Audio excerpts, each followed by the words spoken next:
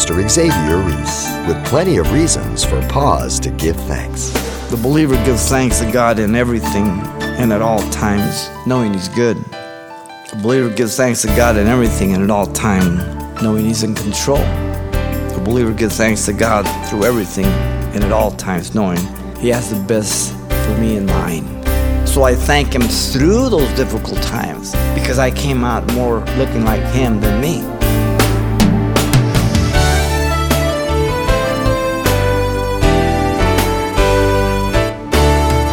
Welcome to Simple Truths, the daily half-hour study of God's Word with Xavier Reese, Senior Pastor of Calvary Chapel of Pasadena, California. Although the fourth Thursday of November, Thanksgiving, is the one day most commonly thought of as the federal holiday, celebrated by families gathered for turkey dinner, enjoying football, or even a parade. The Bible, however, commands believers in every culture, everywhere, to be giving thanks in everything at all times. But how realistic is it to be thankful to God for all things, good and bad? Well, Pastor Xavier assures us there's plenty of reason for a thankful heart in a special Simple Truth study drawn from 1 Thessalonians. Let's listen. The history of our nation regarding Thanksgiving is an incredible story that teaches us from the beginning of the establishment of our nation, it was to God that thanks was given for the lives and provisions of these individuals who came here. President George Washington issued in 1789 the first presidential Thanksgiving proclamation in honor of the new Constitution. We as leaders acknowledge the grace of God in the establishing of our nation. We are not saying that this nation was ever at any time a Christian nation completely, but certainly it's founded on Christian principles, and they are hammered and inscribed throughout our capital from its origin. The third president, Thomas Jefferson, discontinued it, calling Thanksgiving a kingly practice. Then in 1829, Mrs. Sarah Hale, the editor of the magazine Gaudy Ladies book, the author of the poem Mary Had a Little Lamb, with capital L, began campaigning for the restoration of Thanksgiving as a national holiday, but was politely rebuffed and told that it was impossible and impractical, as well as being told it was none of her business.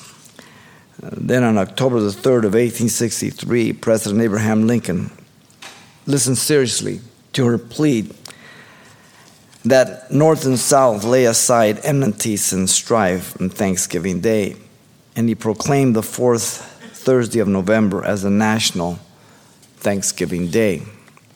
Then President Franklin D. Roosevelt in 1939 appointed the third Thursday of November to be the day.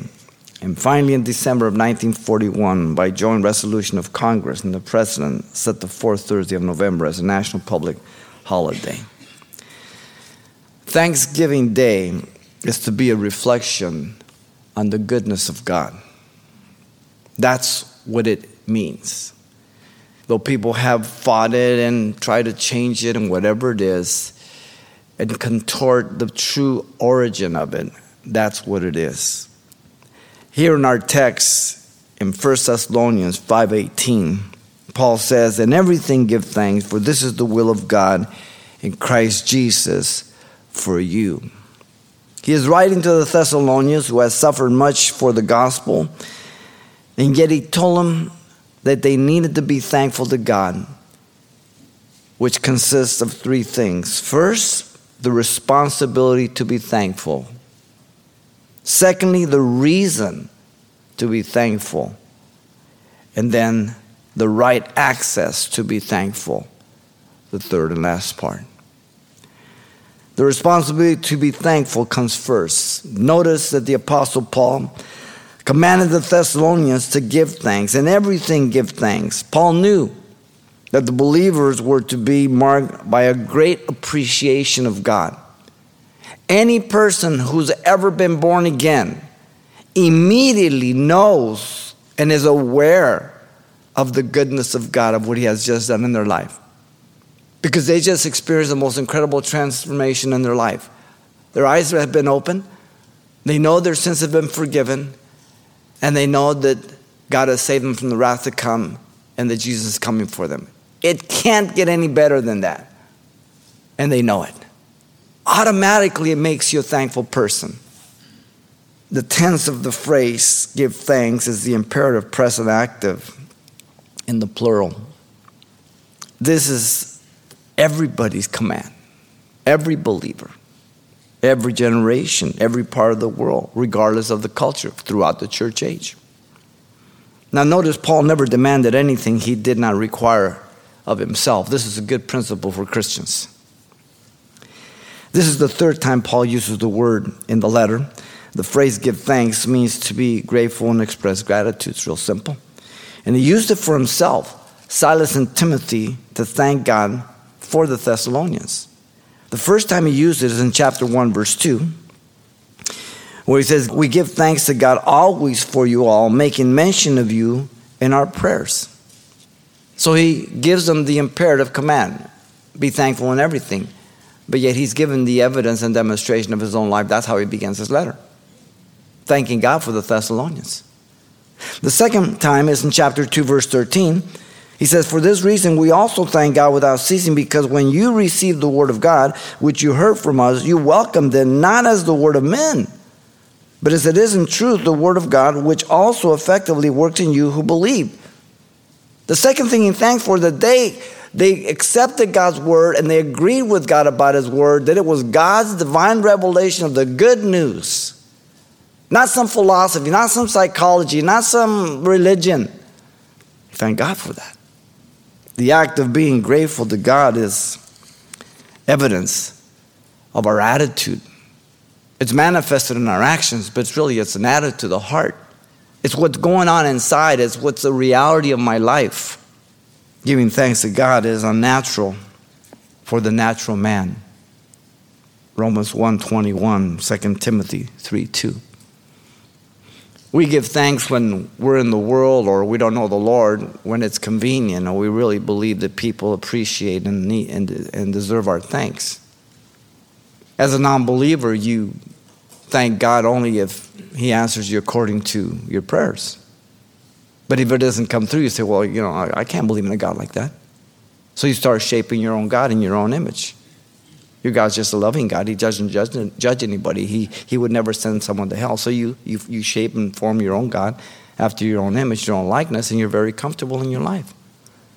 Giving thanks to God reveals trust in his sovereignty, acknowledging his wisdom to live my life and to lead me in life.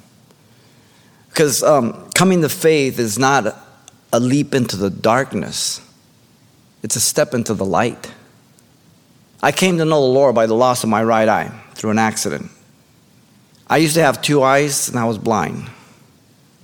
I lost my right eye and I got to see. My eyes were open to life completely by the grace of God.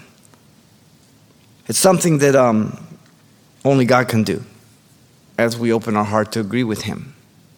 Notice the Apostle Paul communicated the extent of the giving thanks. The phrase Paul uses is in everything. The term means each, every, and all, and again, emphatic in the Greek. Everything? This is the 14th time it is used in the letter.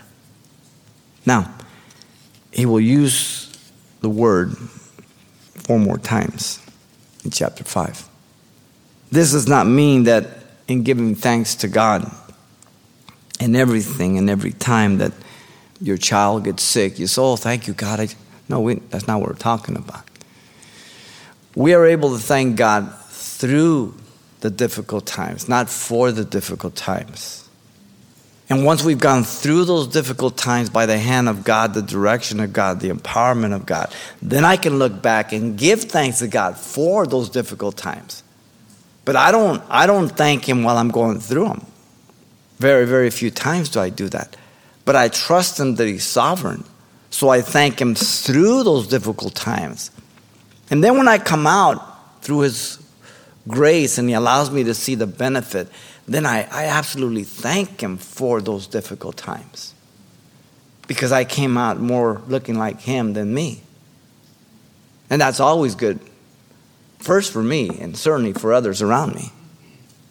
The believer gives thanks to God in everything and at all times, knowing he's good. The believer gives thanks to God in everything and at all times, knowing he's in control. The believer gives thanks to God through everything and at all times, knowing he has the best for me in mind.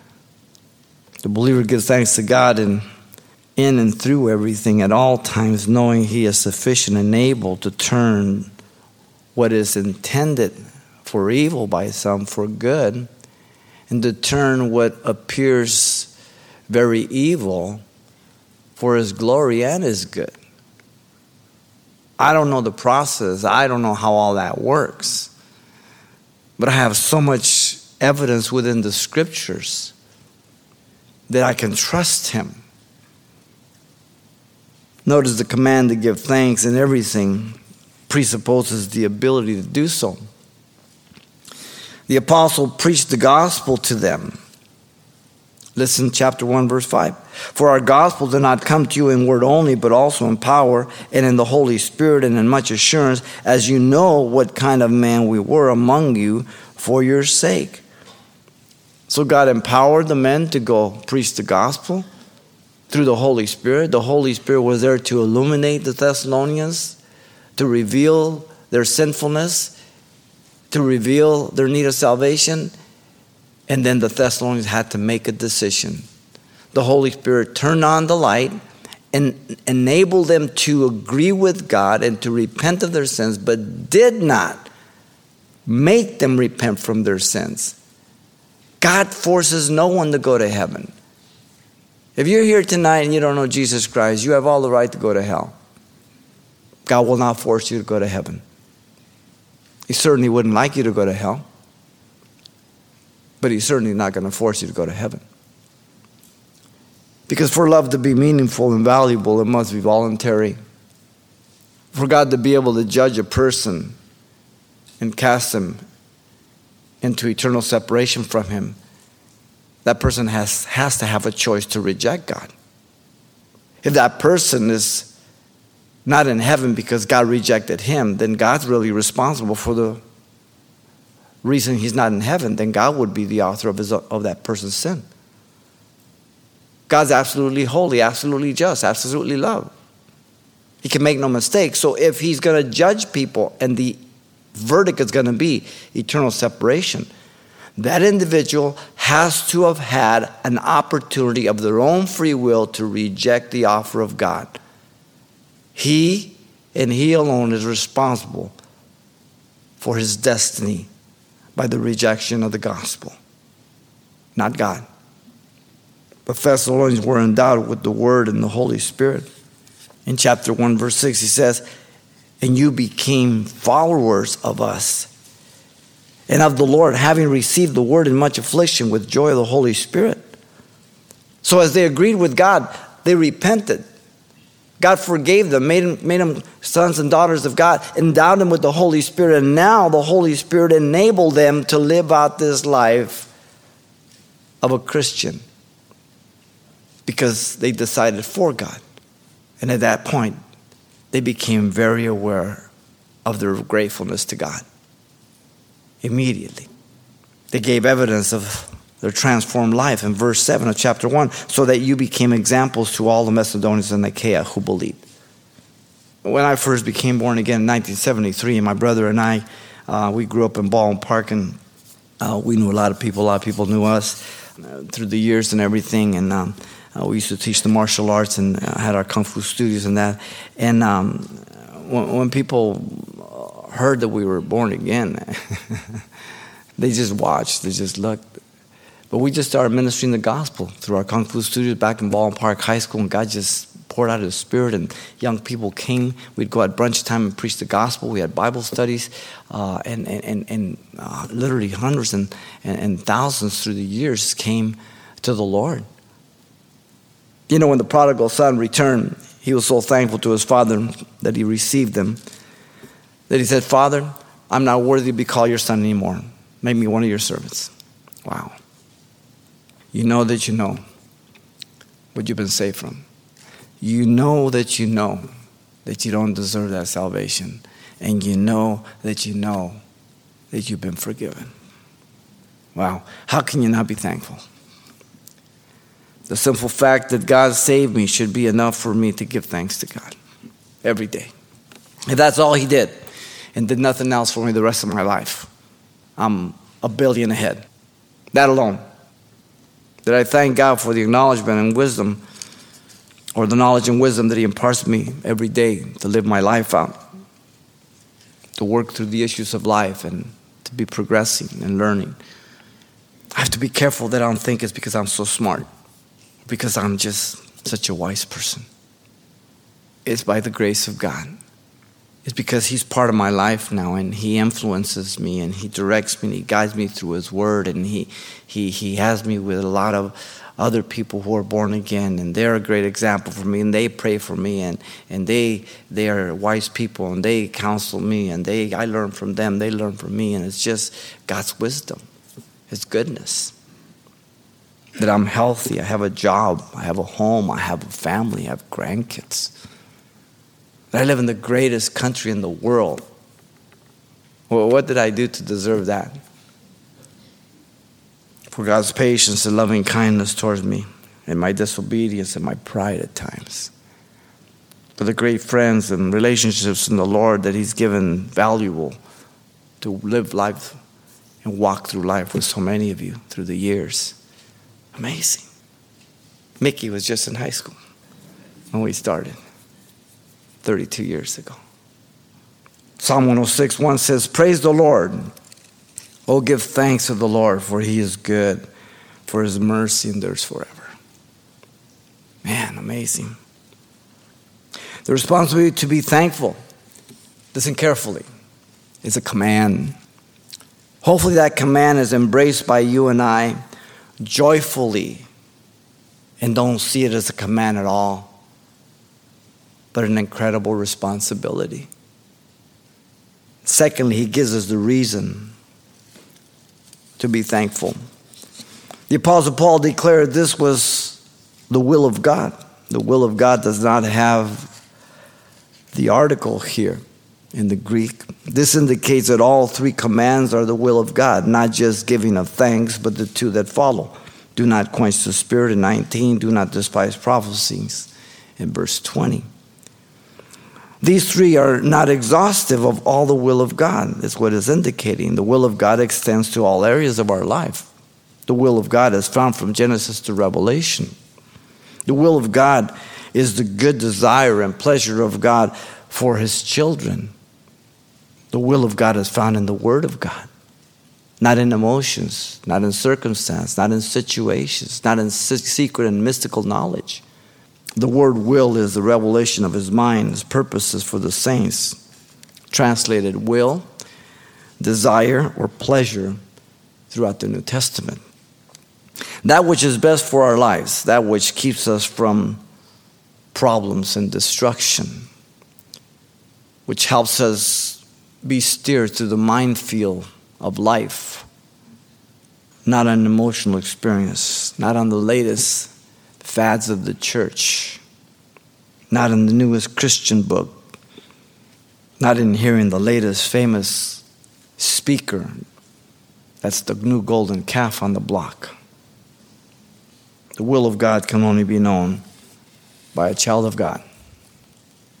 In fact, all these things must be judged by the Word of God to be in agreement that it's the will of God. The will of God is contrary to the ways of man.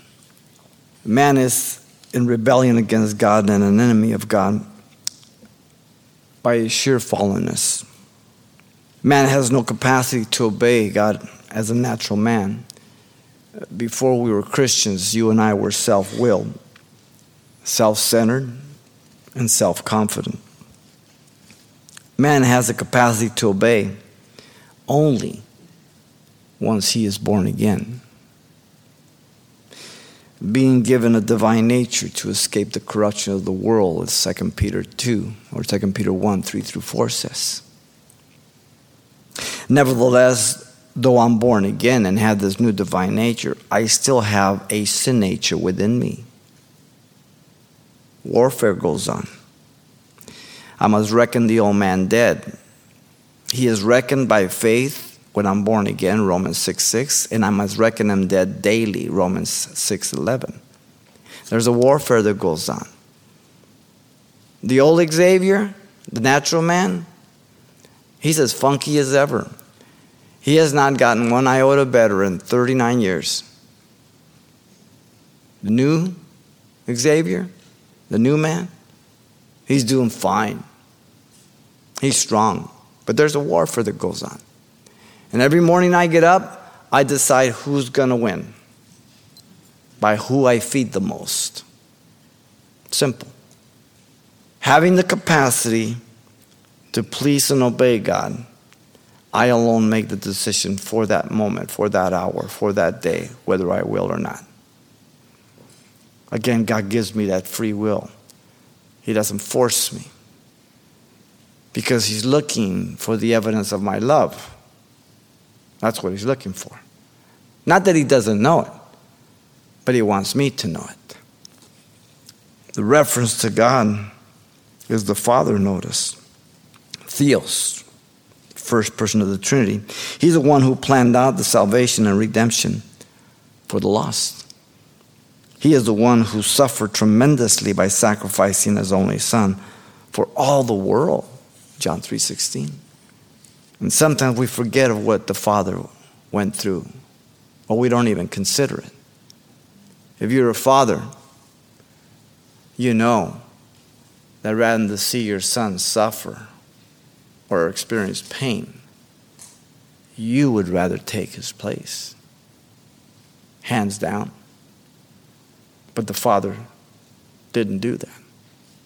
He's the one who placed his Son as a propitiation for our sins, and not ours alone, but the whole world, 1 John 2:2 said. His motive was love. What saved us was the sacrifice of his life. His love couldn't save us alone. His life became the propitiation, that which satisfied the wrath of God. He justified me in his death, and by his resurrection, he made the payment of my sin. 2 Corinthians 5:21 says he made him to be sin for us who knew no sin, that we might be made the righteousness of God in him. Now, who do you think got the best deal? Me or God? God became sin, I became him, like him. The Godhead is a plurality of persons, yet one God. God the Father is God, possessing all the attributes of deity. God the Son is God, also possessing all the attributes of deity, but limited himself for a set time in the incarnation, yet continued to be God. But he did everything as man, depending on God.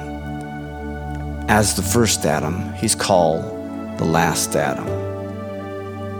God the Holy Spirit is God, equally possessing all the attributes of the first two persons, and is the representative of Jesus. He never speaks of himself, he never glorifies himself. He only brings back the words of Jesus and turns on the light to those words. That's his responsibility. The Father is the source, the Son is the channel, and the Holy Spirit is the agent. Oh, how I thank God for the three persons of the Godhead, each doing their part for my salvation. Pastor Xavier Reese, drawing the simple truths of a thankful heart from a study of 1 Thessalonians 5:18 today. And you can hear this message again if you like online anytime by selecting today's date under the radio tab at calvarychapelpasadena.com. Now, we've had to pause only part way through this message, and if your schedule won't permit you to tune in next time for the conclusion, as always, you can pick up a copy of this study. And the title you want to ask for is simply A Thankful Heart. It's available on CD for just $4. And make sure you pass on this study to a friend in your church or Bible study when you're through. Now, once again, the title to ask for is A Thankful Heart, or simply mention today's date.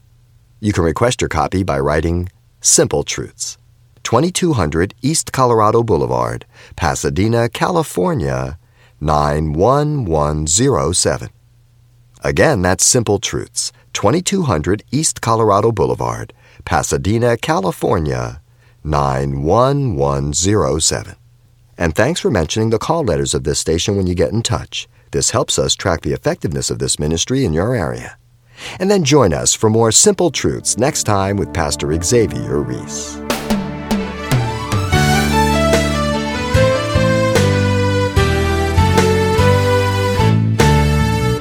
Simple Truths with Pastor Xavier Reese, a daily half-hour broadcast, is a radio ministry of Calvary Chapel of Pasadena, California. www.calvarychapelpasadena.com.